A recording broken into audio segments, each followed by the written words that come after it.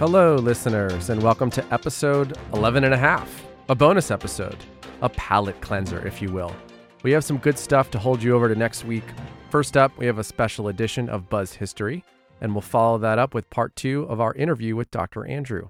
Stay tuned for next week, where we'll dive into all the great Discord questions we've been getting. We're loving the clever anonymous handles, by the way. Keep those coming. And we have some new segments and a really special topic that we know you're going to dig.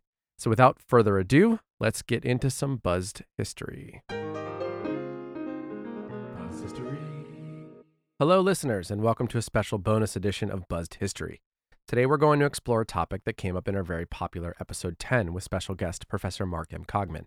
In the episode, Professor Cogman mentioned the lack of public knowledge of what is now called the Osage murders, which occurred in Oklahoma in the 1920s. There's not a great deal of current conversation around the injustice surrounding the Native Americans, and so we thought this was an important topic to explore. First, a little background on the Osage Nation.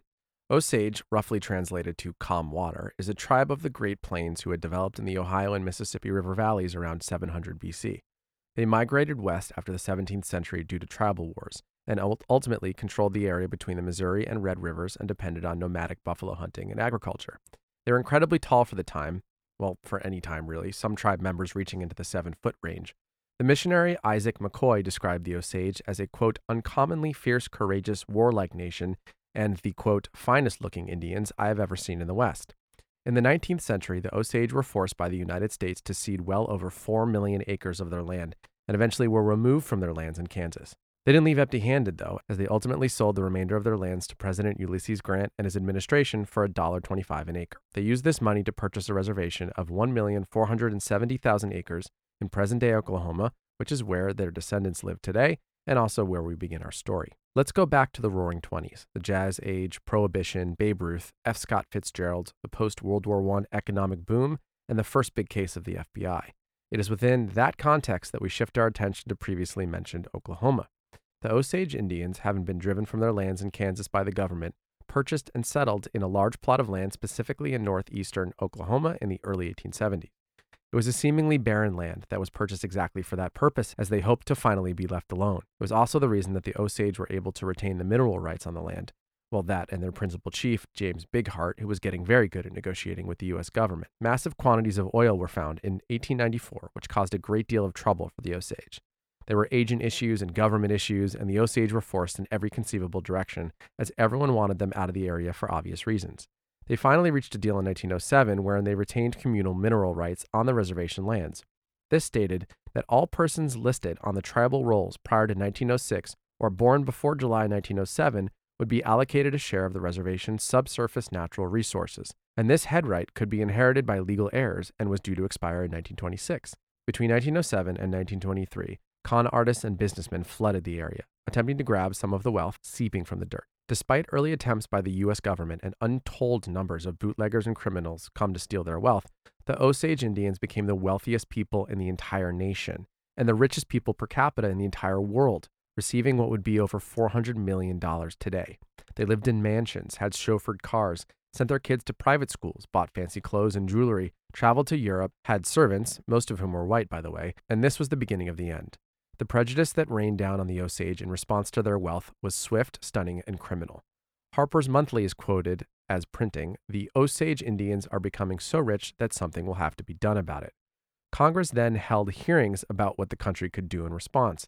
Their answer came in the form of a law requiring any Osage of half or more Indian ancestry to be appointed a guardian until proving, quote, competency.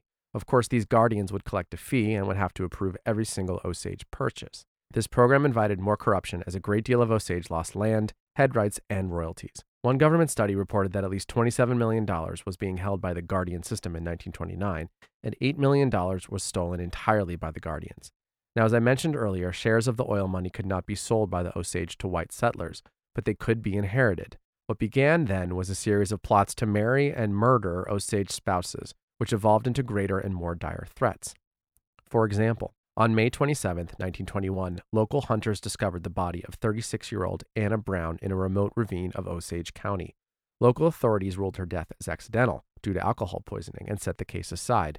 Her estate was then awarded to her mother, Lizzie Q. Kyle, who, after inheriting the head rights from her late husband and 2 daughters, was also killed, but not before Charles Whitehorn, Anna Brown's cousin, was killed as well. On February 6, 1923, Henry Roan Horse, another cousin of Anna Brown, was found in his car dead from a shot to the head. On March 10, 1923, a bomb exploded the house of Anna's sister, Rita Smith, and her husband, Bill. On June 28, 1923, George Bighart was put on a train, brought to a doctor, and diagnosed with drinking poisoned whiskey, which would ultimately kill him the next morning. Even more Osage began to die under mysterious circumstances as entire families were picked off one by one on a weekly basis. Gunshot wounds, poison, bombs, and disappearances became commonplace as the systematic murder unfolded across the Osage land. Even white attorneys who attempted to help were killed under mysterious circumstances. Like W. W. Vaughn, who was called in by George Bighart to help investigate the murders, was thrown off a speeding train as he traveled back from meeting with Bighart. In 1923, after the official death toll climbed to over 24, the Bureau of Investigation, then a small branch of the Justice Department, took the case, initially fumbling their first few attempts at cracking it. J. Edgar Hoover, then 29, eventually took notice and appointed a man named Tom White, a former Texas Ranger and old frontier lawman, to take over. Tom White instituted an undercover team and followed the money to capture a few of the killers. But by 1925, at least 60 wealthy Osage had been killed, and their land had been inherited to their guardians, who are made up of, you probably guessed it, mostly white lawyers and businessmen. The FBI reported finding an entire low-level market in murderers for hire to kill the Osage for their wealth. Despite changes of venue, hung juries, appeals, and overturned verdicts, life sentences were ultimately handed out to rancher William Hale, his nephews, and one of the ranch hands for the murder of Molly Kyle, another daughter of Lizzie Kyle and wife to one of William Hale's nephew, and her family. The cases were closed, even though the killers of all the original 24 murders were never accounted for. Hale and his crew later received parole, by the way. In 1925, Congress passed a law in an attempt to protect the Osage, prohibiting non-Osage from inheriting head rights from Osage who had half or more Native American ancestry. But the law came far too late. The damage had been done, although the true extent may never fully be known and most certainly will never be repaired. The Osage would continue to receive fees from the U.S. Department of the Interior, and in the year 2000, the tribe filed a lawsuit against the department, alleging that federal management of the assets had resulted in severe losses to its trust funds and interest income. In 2011, the U.S. government settled with the Osage for $380 million, resulting in the largest trust settlement with one tribe in U.S. history. Now, these stories are part of the fabric of our country, and in the interest of not repeating our past sins, we should continue to tell them. We should share them, and we should make them commonplace so that they aren't forgotten.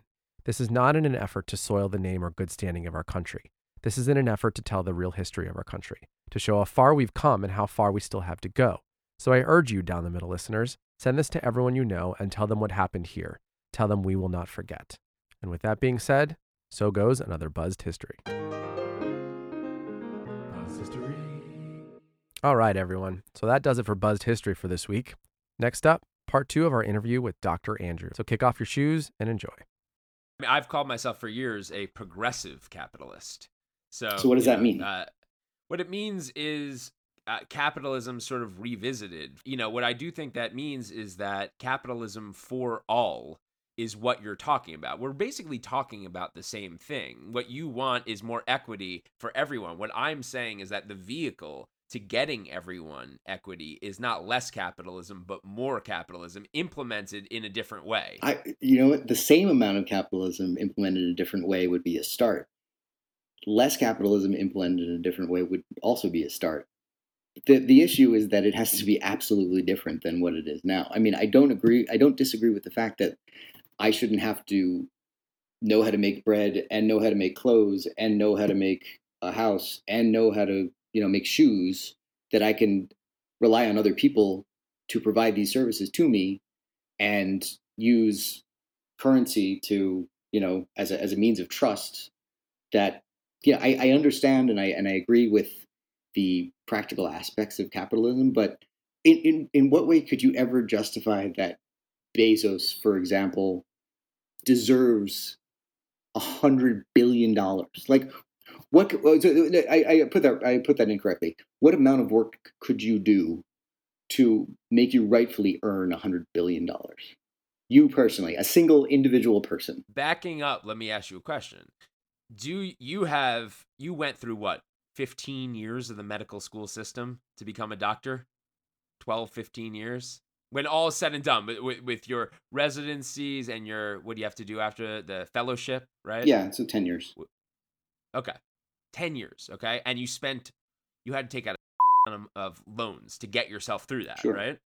If you didn't have the confidence that when that was all over, that you were going to make a certain income that was going to keep you and your family comfortable, do you think you would have put yourself through Yeah, all but that? that's the problem. Like, why am I That's Yeah, capitalism. but why am I spending $250,000 on medical school in general? Like, there's no reason that has to happen. And I would gladly take a pay cut if I knew that, yeah, I got, if I worked in a certain area or whatever, I fulfilled certain requirements, that my education would not cost that much. I mean, That's a revamping of the entire system. From you could keep going down. Yeah, this is a burn it down and build it up. Right, exactly. that's exactly what I'm saying. You can't fix the system from within the system. So this That's is the like, Bernie Sanders thing. right. Yeah. So this is why Harris was not going to work, because she's very staunchly capitalist. It's just not going Hillary to Clinton happen. too. Yeah, I mean, yeah. But she Um, was. I mean, that was a big thing for Bernie people, especially. Like Hillary Clinton's more conservative than Trump. oh, absolutely. Yeah. So it's just, and that's an Yeah, interesting. but yeah, I mean, like, Trump is not. But Trump is not. I mean, you've said this. Like, he has no ideology. He does whatever he needs to do to Yeah, whatever get gets him. him the win. Yeah, not even the win, the attention. I just think, dude, if you really research it and break it all down, like let's take the Bezos thing for a second. He was a middle class guy, which you've heard many stories of people who grew up without money and make it. He simply created a great product that people exchange their money voluntarily for. He doesn't force anyone to buy his products. People just do because they're easier. As far as why he needs to make that much money, I think he deserves the money that he earns. However, a progressive capitalist like myself will say that he also needs to pay a ton more taxes. So yeah, you could take those two different things there. I could say at the same time that the guy deserves all the money that he has earned for creating a better product than anyone else that can get to you faster and cheaper than you can get it anywhere else. But at the same time, he also needs to pay more in taxes. Yeah, that's a good first step. Andrew, just out of curiosity, would you take that further and say he should be required to either pay more, not just in taxes, pay more into the charity system, for example? Is that where No, where you would take this? I think he should pay taxes. I'm very skeptical of the not-for-profit foundations along the lines of Bill Gates and Bezos and whoever else, because it circumvents. It's a tax shield. Yeah, essentially, it is. It's another way of just protecting yourself, and that's why. I mean, for example, that's why the Kochs got into philanthropy, because it was the easiest way to protect their money for their further generations. So it was really. I mean, there was nothing virtuous about it. What would be the step further for you from someone like Bezos who pays his tax? Let's say he pays more in taxes. That's done. What is there a further step for you? You said is a good first step. What's taking it further for you, out of curiosity? Unionizing his work, allowing his workers to unionize. I mean, basically giving rights and power back to labor. Yeah. See, but even that, I would say in a free market system, he doesn't force anyone to work for him. You can work for him, but this is why I actually think capitalism is the cure for all of this stuff, because what capitalism enables another company to do is say, hey, don't work for Amazon. We'll pay you X amount more and give you X amount more benefits. So then it actually puts more power into the workers' hands because they can choose. Amazon is specifically designed. It is designed to, investigate the strengths of these companies that are in a lot of cases just outgunned by their own personal ability to offer their services, so they have to use someone like Amazon, and Amazon immediately becomes predatory and figures out what they are offering and how they're doing it, and figures out a way to do it cheaper and better, and then puts that company out of business. So those people have to come work for Amazon because they have lost their small business. I do think in our day we're going to see the breakup of a lot of these larger companies, whether that's Amazon or Google or I mean Google sort of happened a little bit, but Tesla, I think we'll I see think that we're either going to see that, or we're going to basically see, closing of everything else. yeah, pretty much. Education brought to you by Microsoft, and Yeah, I mean, you also have to think pre-COVID. Let's pretend COVID never existed, because it's a whole different world before COVID. But Amazon has sort of ushered in this, what I think of as the golden age of consumerism, because as a dude in LA with 2 kids, it is amazing for me to get on my phone, which, by the way, the phone itself, the iPhone itself, is a perfect example of capitalism, because this phone would cost like $1,000 or more if capitalism wasn't. doesn't it cost $1,000? Maybe that I should have said $10,000, but it would cost a lot more if we weren't getting products from around the world. That's all part of capitalism, right? Getting cheap labor, that's all, even from other countries.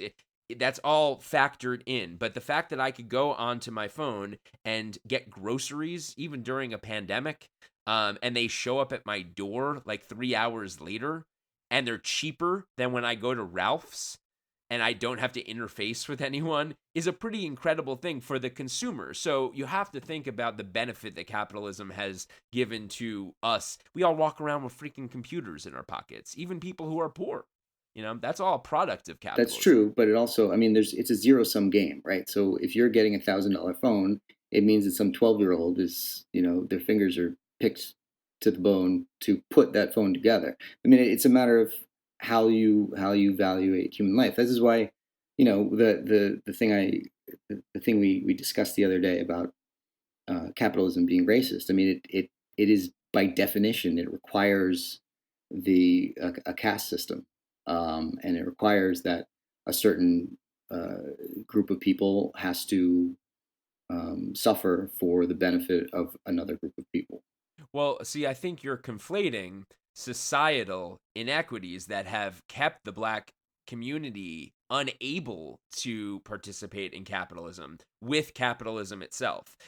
By the way, that's where I think you both are agreeing. I think you are both seeing that error in the system and saying this needs to be addressed, and those walls, in order for capitalism to truly work, those walls need to be removed. That's where I see the similarities in both of what you're saying. It's, in other words, it's an imperfect argument you're making, because you are taking out the factor that our government and government policies have specifically attacked the Black community in a way that has prevented them from being able to contribute to the capitalist system, by and large, outside of exceptions. What I'm saying is that more capitalism is the answer to that equality that you're talking about, because what they need is what the Black community, what the brown community, what poor communities in general need is more access to capital, the same things that and more opportunities. All of those things will then bring them into the capitalist system, where they will thrive and have businesses and ownership and everything else. Right, but government as it stands today is utterly beholden to corporate interest, and is given hundreds of millions of dollars to create the infrastructure that we have, and to decide where the oil refineries go, and dictate where, what people live in the communities that live next to the oil refineries. They, in the 50s, they, the whole story, the redlining and Levittown, yeah, and all that stuff. And that stuff we 100% agree on. So we could agree there. Those are societal inequities. Those are capitalism is not separate from that. They are intrinsically linked in that. Think about Moses and everything he did, and every dime he made had the stain of subjugation on it. Like, I see what you're saying, and I think it's indicative of an entire generation that sees capitalism as exploitative, as you're sort of saying. But when you really break it down, what capitalism, all it really means is ownership over what you make. And everyone wants ownership over. You can't go, if you went into anyone's house and said, if you made a product or a service, don't you think you should benefit from that? That's all it really means. What you're saying is that the tenets of capitalism have disallowed certain communities to participate in them. It's differentiating between the present situation and the right. ideology. So that's, I mean, but you can make the same argument for communism, right? That everybody is equal and everybody shares and everything. But that's like saying communism and Stalinism are the same thing, or that socialism on a national scale, i.e., national socialism, is a wonderful thing. I mean, it sounds like a great thing. The difference is that the difference is that people are in charge of it, and that people are corrupt. And the people who But government is more corrupt. Government is historically more corrupt than people, than the citizen, than John Q. Citizen, if you will. Government in the pure sense, in the abstract sense. No, I'm saying government. Like when we're talking about the distinction between communism or National Socialism with capitalism. What capitalism is it puts the ownership in the hands of the citizens, whereas socialism and communism and National Socialism put all of the ownership in the hands of the government. And this is why it's such an interesting thing to me, because you're a musician, so I think you probably are, and you're an artist, so you innately, like me and like Jay, probably have a very healthy skepticism of the controlling body, whether that's the government or whether that's a record label or what. And I find that so many of our young contemporaries, and not that we're that young anymore, but people around our age, have fallen for this socialism thing when it actually gives so much more power to that controlling entity. The problem is, I mean, well, first, I'm going to correct you. I am a failed artist. But secondly, join the club. The issue being that, the shortcoming of any of these institutions is the people who are put in charge of enacting them. So, capitalism is no better in that sense because it attracts people who are, ambitious and careerist, just like government does. And yeah, you're right. I mean, left to its own devices, government has often failed people, more often than not, I would say. And that's why every inch of civil rights that we've gotten is because of people, of like on the ground grassroots people. If it comes down to putting those people, and you could argue that once you get into that position of power, you get corrupted by the power, but that's, then the argument just becomes moot. But the notion that people being truly represented by individuals with their interests at heart, and not representatives who take their mandate and just do whatever the hell they want with it. Yeah, see, but that's how I see socialism, as the person in charge is not necessarily working in their best interest. They're working in the interest of their own power. But in capitalism, it's fair, because when you are guided by profit, you're not guided by any other kind of ulterior motive. And there's, I just don't demonize money in that way. I think it's like, for instance, let's take this COVID crisis. You take someone like Bill Gates, who's in a private sector. He has contributed more to the fighting of this virus as a capitalist than any government agency has. Wouldn't you agree?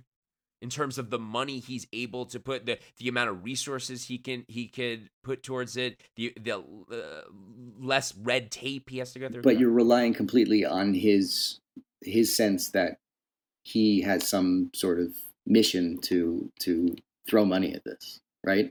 So, like, for every Bill Gates, there's a bizarro Bill Gates who decides that he's going to put massive amounts of resources into, convincing third world countries that they're causing global warming, and convince them all that they have to, shouldn't have any more children. I tricked you. That's the real Bill Gates. I knew you were going to say. You didn't trick me, because I kind of knew it was going there. That was great. Yeah. That was great. But yeah, I mean, like, this is a no-brainer, right? Like, you have money everybody's dying, your consumers are dying, you can throw money at it. You look like a hero. Great. Not every situation is as black and white as this. Like you said, every scientist in the world is mobilized towards fighting the coronavirus because it's a matter of our existence to some degree, or at least a decimation of our existence. Listen, if there's a corporation that is going to help fight coronavirus only for the outcome of the fact that I will then be able to buy their product and instead of being dead where I can't buy their product, I'm all for that. To me, that's a good part. Right. If that's what pushes the free market, then right. Fine. Yeah. Exactly. That's right. And this, I'm not disagreeing with that, but that's what I'm saying is coronavirus is a no-brainer. But when it comes to letting people have some agency in their lives and being able to go out and not worrying about getting shot for having a busted taillight, that's as much capitalism as anything else is. Yeah, see, I make a distinction there, but we could go back and forth about this. Yeah, and it's hard to talk about in the ether because historically, when you talk about socialism and money, a large swaths of money coming into a government, there's been pockets lined in that situation too. So there's no perfect scenario. It's hard to talk about. Right. We talk about in this episode the different health systems in the world, and one of the things I bring up is the Canadian system, where it's considered people who live in Canada love their healthcare. They're born into it. It's universal. It's affordable, but it is not high quality care, especially given that there are government bureaucrats who oversee the rationing of that care. So in America, if you need an MRI and believe me, our healthcare system has a ton of problems too. But in America, if you need an MRI, you can essentially go in and get your MRI if you can pay for it, right? In Canada, if you need an MRI and your neighbor needs one more, there is a group of government bureaucrats who decides that. And that is what is icky to me, if for lack of a better more term. power given to the government, more power given to people who aren't me, and I don't like that. To me, it's inherently, if you're an anti-establishment punk rocker, you inherently should be more libertarian and less socialist. So I think I find this really funny. Like this basically, we are living in the nightmare of libertarianism. It is, as far as I'm concerned, libertarianism is like a 13-year-old kid saying, "You're not the boss of me." Well, to a certain extent, yes. Well, the stupid libertarianism, but I'm talking about libertarian on the role of government, which is basically the less government, the better. I'm not talking about with the fiscal issues and right. Yeah, I'm not social saying issues will be left to the people. Yes, exactly. Like no seatbelt laws anymore, or no driver's licenses, or any, like if you look at the Libertarian Charter, it's absolutely insane. They want no laws at all. They're basically anarchists. But where does the fiscal stuff end and the social stuff begin? The fiscal stuff is up to the government and the free market. The social stuff, I just think, is better suited for family, community, and everyone. Like it used to be, if you needed money for, like, if you were down and out, if you lost your job, the first people you would go to is your immediate family. If they couldn't give you money, then you would go to your community, whether it was your religious community or your town, or you or your friends or whatever. That's still better than going all the way up to the chain to the government, right? Because that's giving way too much power to these people that are in charge. And I think you're sort of conflating the lords of capitalism with the federal government. You're saying, well, what's really the difference? There's people who are overseeing the capitalist system that are essentially doing the same thing. That's why I'm a progressive capitalist, because I believe that part needs to progress. Like we need to have more people like Bill Gates, more people like that are taking open advantage. the system up to a greater amount of people so that they can have access to it. But the answer is not give more power to the government. That's not the answer.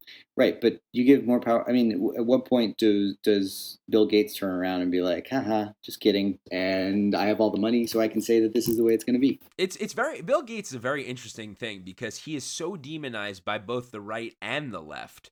There's crossover. He is the product of a very savvy PR campaign post retirement. He was, I mean, his business tactics when it was Microsoft were along the lines of your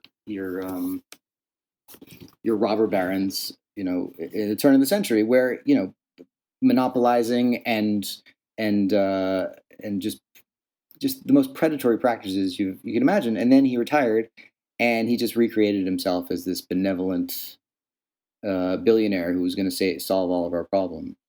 Well, he also did create technologies, and this is the interesting thing for Bernie people. Again, let's pretend COVID never happened. If we died in 1995, right? Like around the time when you and I met, right? Yeah. And came back today, again, pre-COVID, and realized the amount of information we have access to. The fact that, again, we walk around with computers in our pocket, that I could go on my phone and order food from any restaurant in the city and it gets delivered to my doorstep.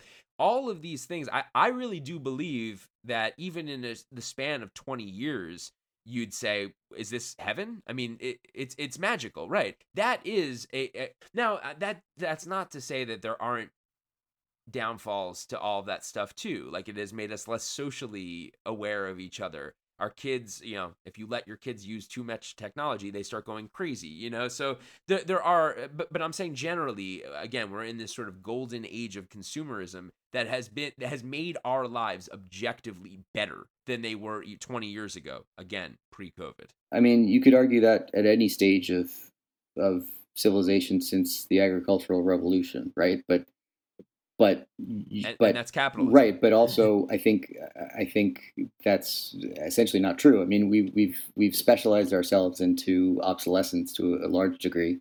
No one person is able to do even the bare minimum of things beyond make it from one day to the next. I think in a large part because they have outsourced it all. I think we are given permission to engage in capitalism only as much as it allows us to give people our money and reap the sort of bare minimum benefits of a stable existence. And in doing so, we've given up the large majority of our freedom, and the large majority. And I don't think it has anything to do with government. I think it has to do with the fact that we're like, hey, this cool app makes my face look like a bear. Here's my social security number. Yeah.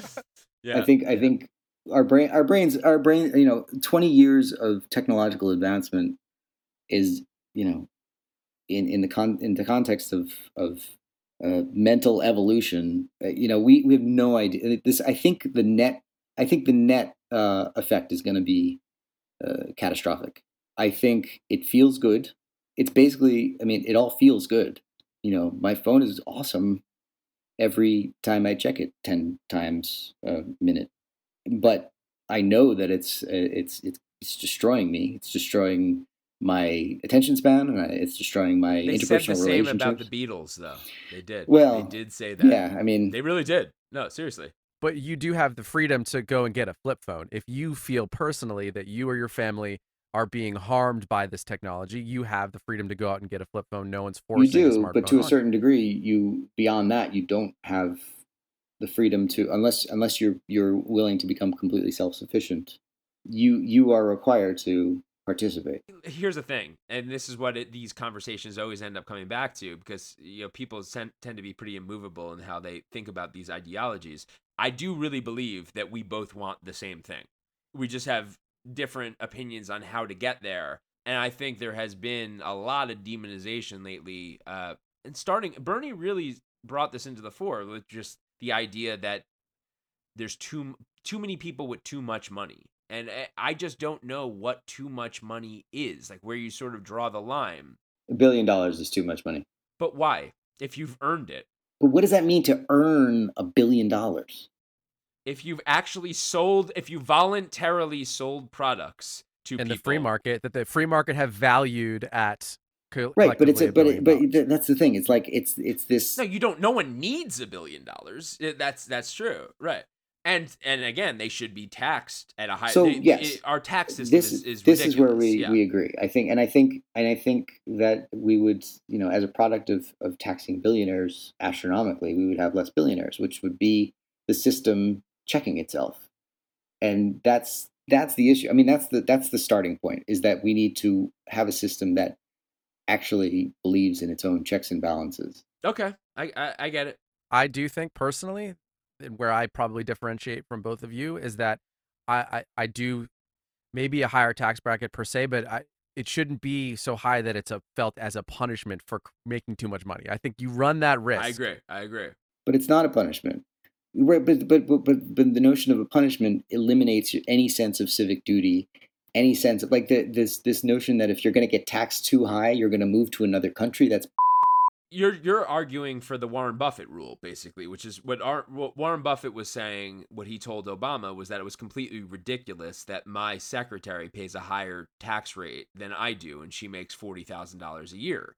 And he said that had to be corrected. And then he gave an entire sort of synopsis of what happens when wealthy people are like him are taxed at an appropriate level. They actually end up investing more because they want to make up for that money that they're being taxed. So they actually end up putting more money into the economy. That is a democratic economic philosophy. They call it middle out economics. The idea that when there's more money to be spent, in the economy, system. right, rather than trickle down. It's arithmetic. Right. If you take more money from people who have all the money and you put it back into the system that includes people who don't have as much money, then everybody has more money and everybody does better.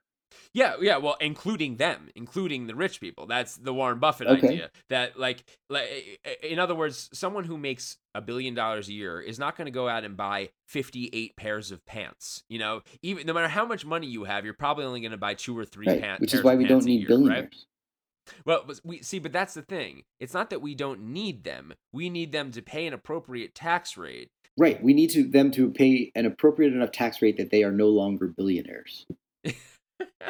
Why though? Why do we have to? That's taking their money that they earned. If they legitimately earn, if they stole the money, then that's different. That's exactly what I'm saying. Is if you increase the tax rate that much, it's punishment for being a billionaire.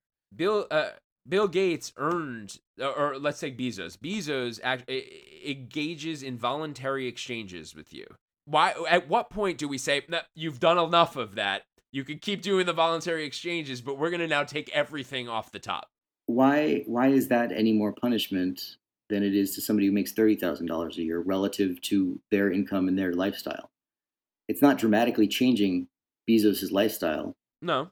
And that's why he should pay more taxes, and people who make 30 grand should pay less taxes, you know? And also, no, and people who make $30,000 a year shouldn't have to, worry about going bankrupt when they need a surgical procedure. Of course. And that's why you basically took the words right out of my mouth, because I was just going to give you my trademarked libertarian view of universal healthcare. I'm the only liberal who sometimes leans libertarian that will give you this viewpoint. But my idea is that our healthcare system is so expensive because we are subsidizing all the people that cannot pay. There's 40 million people who are uninsured, right? But a libertarian will always say it's about our freedoms, and they want the freedom to not have health insurance. What I say is, when do your freedoms start to impinge on when does your freedom to not carry insurance start to impinge on my freedom to pay a lower premium? When it gets to that argument, the logical solution is universal healthcare. We have to at certain points say we are all in this together. We're all going to get sick eventually. We're all going to need some kind of healthcare. So let's have this be the one thing in society, well, not the one thing, but along there with police and fire and everything else, let's have this be one of those things where we all pay into, because we're all going to need it. And that would then make it inherently less expensive, because we wouldn't have all these people paying for the 40 million people that don't have insurance. That would be a start, but then you'd also have to essentially eliminate industry from healthcare, because that's where the costs build up. Like the cost disparities of one surgery, first of all, consolidation of hospitals. They get to decide what their rates are for any particular procedure, compared to some completely disparate rate at another hospital for the same procedure. Each hospital contracts a different biomedical device producer, and the cost is just, standardizing that stuff, eliminating the need for hundreds of millions of dollars, billions of dollars in public relations expenditures for pharmaceutical companies, and all of the ways they cut corners and maximize profits, and explicitly focus on medications that are lifetime medications instead of actually investing in care. Not even the cure. No, I'm not. No, well, the cure is one thing. Like, yeah, working on medications to cure is great. You're saying there's an incentive structure to treat cancer rather than cure cancer. There's that's one thing I'm saying. Right. But there's an incentive to, sell people for their entire lives Big Macs and Coke, and then sell them the pills to treat the diabetes and the hypertension, rather than teach them at the outset that and rein in industry to the point where people are not tricked into poisoning themselves. And again, you can argue that it's people have the freedom to do whatever they want, but people, free will is the notion that anyone has free will is in this day and age is just farcical. This is getting very deep now, and this could spark a 3-hour more conversation. This is what you were most scared about when you decided to do this podcast. You were like, "This is going to end up being 6 hours." I was most excited about. Yeah. No, but the notion that we are bombarded with commercials from the day we're born, and expected to be able to make educated decisions about our diet and our healthcare and our level of activity. People won't put a piece of cloth over their face to prevent spit coming out of their face. But that's why you have to have good parents that instill values. But those parents were taught by the same system. I know, and these that goes back to our whole discussion we had a few podcasts ago about societal inequities. When you live in a community, right, as a result of a capitalistically driven. See, that's where we're coming to an impasse here, because it's to me it's not the capitalists the inequities can exist inside a socialistic system as well. Of course they can. Yeah, of course. Yeah, I agree. Capitalism is just a word. It's really just a word that means ownership. It just means so ideological for what you make. Yes, I know that's what it means. But if your company makes poison and you got to figure out a way to convince all these idiots to take poison, that's why regulation is very good. And that's who. Mm-hmm. That's why I'm a Democrat. Ultimately, that's the difference. That's why we have a lot more in common here, because I am saying that if a coal company wants to dump their waste in a river, you need the government there to protect the health and safety. Right. And I think there needs to be more regulation. I was a huge Obama fan because I thought the regulation he put in place was usually just and appropriate. I hated. And you love Predator drones too, right? Here you go. Wait, so you're not an Obama fan? I think he spoke to an idealism that we had that it turns out didn't exist. This is such a fascinating conversation, Jay, because this is how we got Bernie. I think there's just a massive amount of people like our friend Andrew here that believe this. What did you say? It's cynicism that's driven you here, based on the current system. Cynicism about the system. Yeah, that's what I mean. Mm-hmm. I think. Well, it depends on what your definition of cynicism is. I don't know where I heard this definition, but cynicism, I once read, it was defined as, or a cynic, I should say, is an optimist who's been let down perpetually. And that's how I would describe myself. I am eternally optimistic about people's ability to do good, which is why I probably trust people more than I should to do the right thing.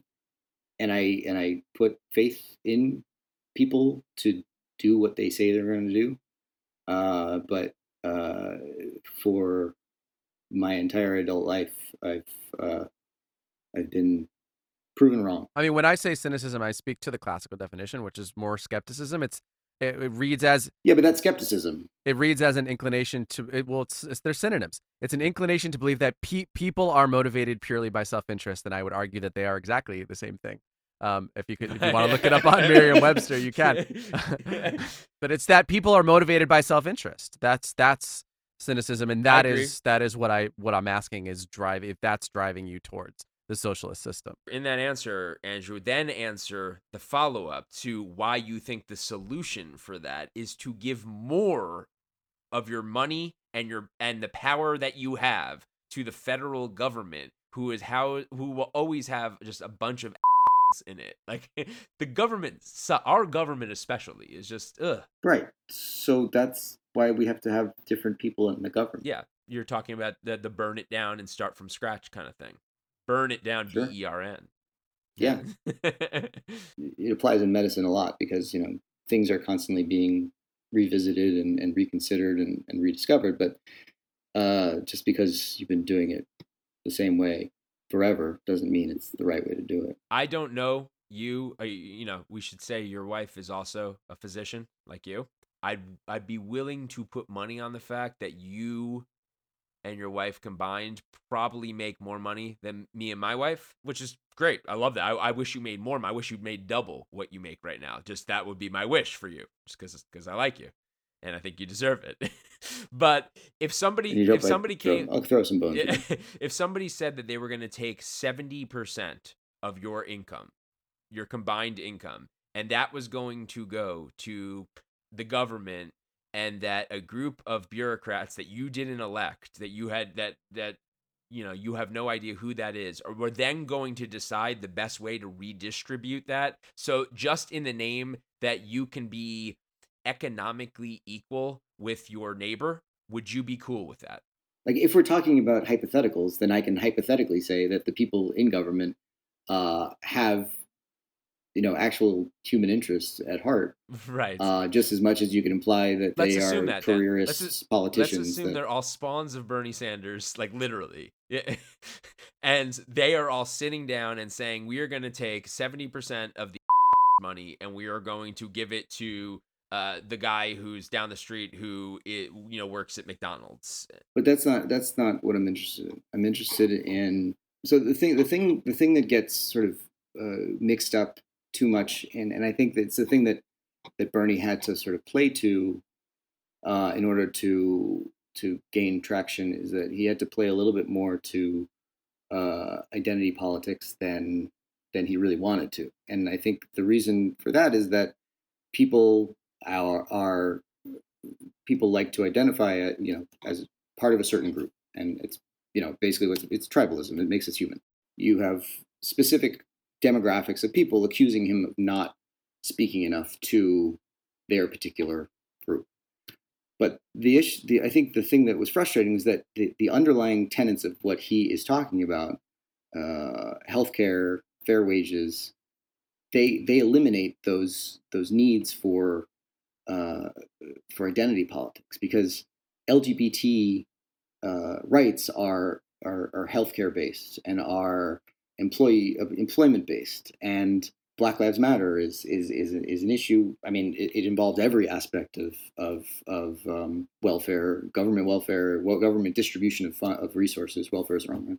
You sort of skirted around the answer of if I know that it's going towards a universal healthcare system, workers' rights, equity in the workplace, in equity in people's ability to create a life for themselves, then yes, absolutely. Well, then maybe you are a true socialist. But where are the checks and balances inherent in that system? Because what you don't know is how that money's being utilized. They may be making more than they need to create those systems and doing something else with the rest of the money. Who's looking in on that? What system is that ever a certainty? What Andrew is saying here is, in this theoretical system where everyone's good in the government. Right. Okay. Got it. Right. But that doesn't exist. It does, and it never will. It never will, because power corrupts. It just does. Absolute power corrupts. Absolutely. I've heard. Yeah. I've heard. Yeah. Yes. So government is always going to be corrupt. Every government, any government that's ever tried all over the world, and the governments that are given more power are the governments that end up being the most corrupt. So it is the beauty in the American system. And you know who puts those governments in power? Yeah, no, Bill Gates, like us. I was going to say the CIA, but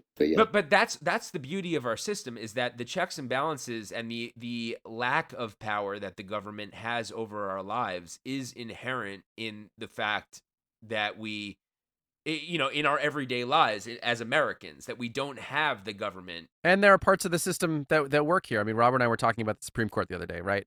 So our president, who, in the executive, appoints judges that he thinks are going to vote for him, absolutely, and they go ahead and they do exactly the opposite. That's our system working in a good.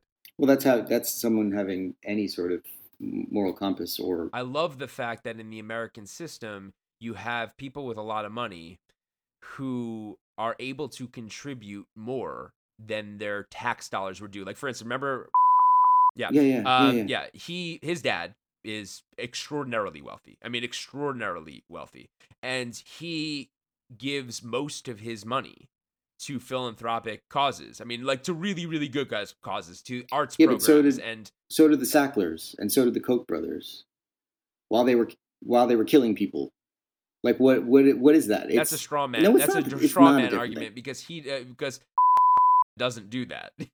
He just gives. Oh, that's why. So everybody else is a straw man. He's the only It creates the opportunity for both, and I think in any scenario it creates the opportunity for both, and that's the problem, is you can't regulate each person's household, and some people are gonna do good, some people are gonna do bad, and you hope it nets out positive.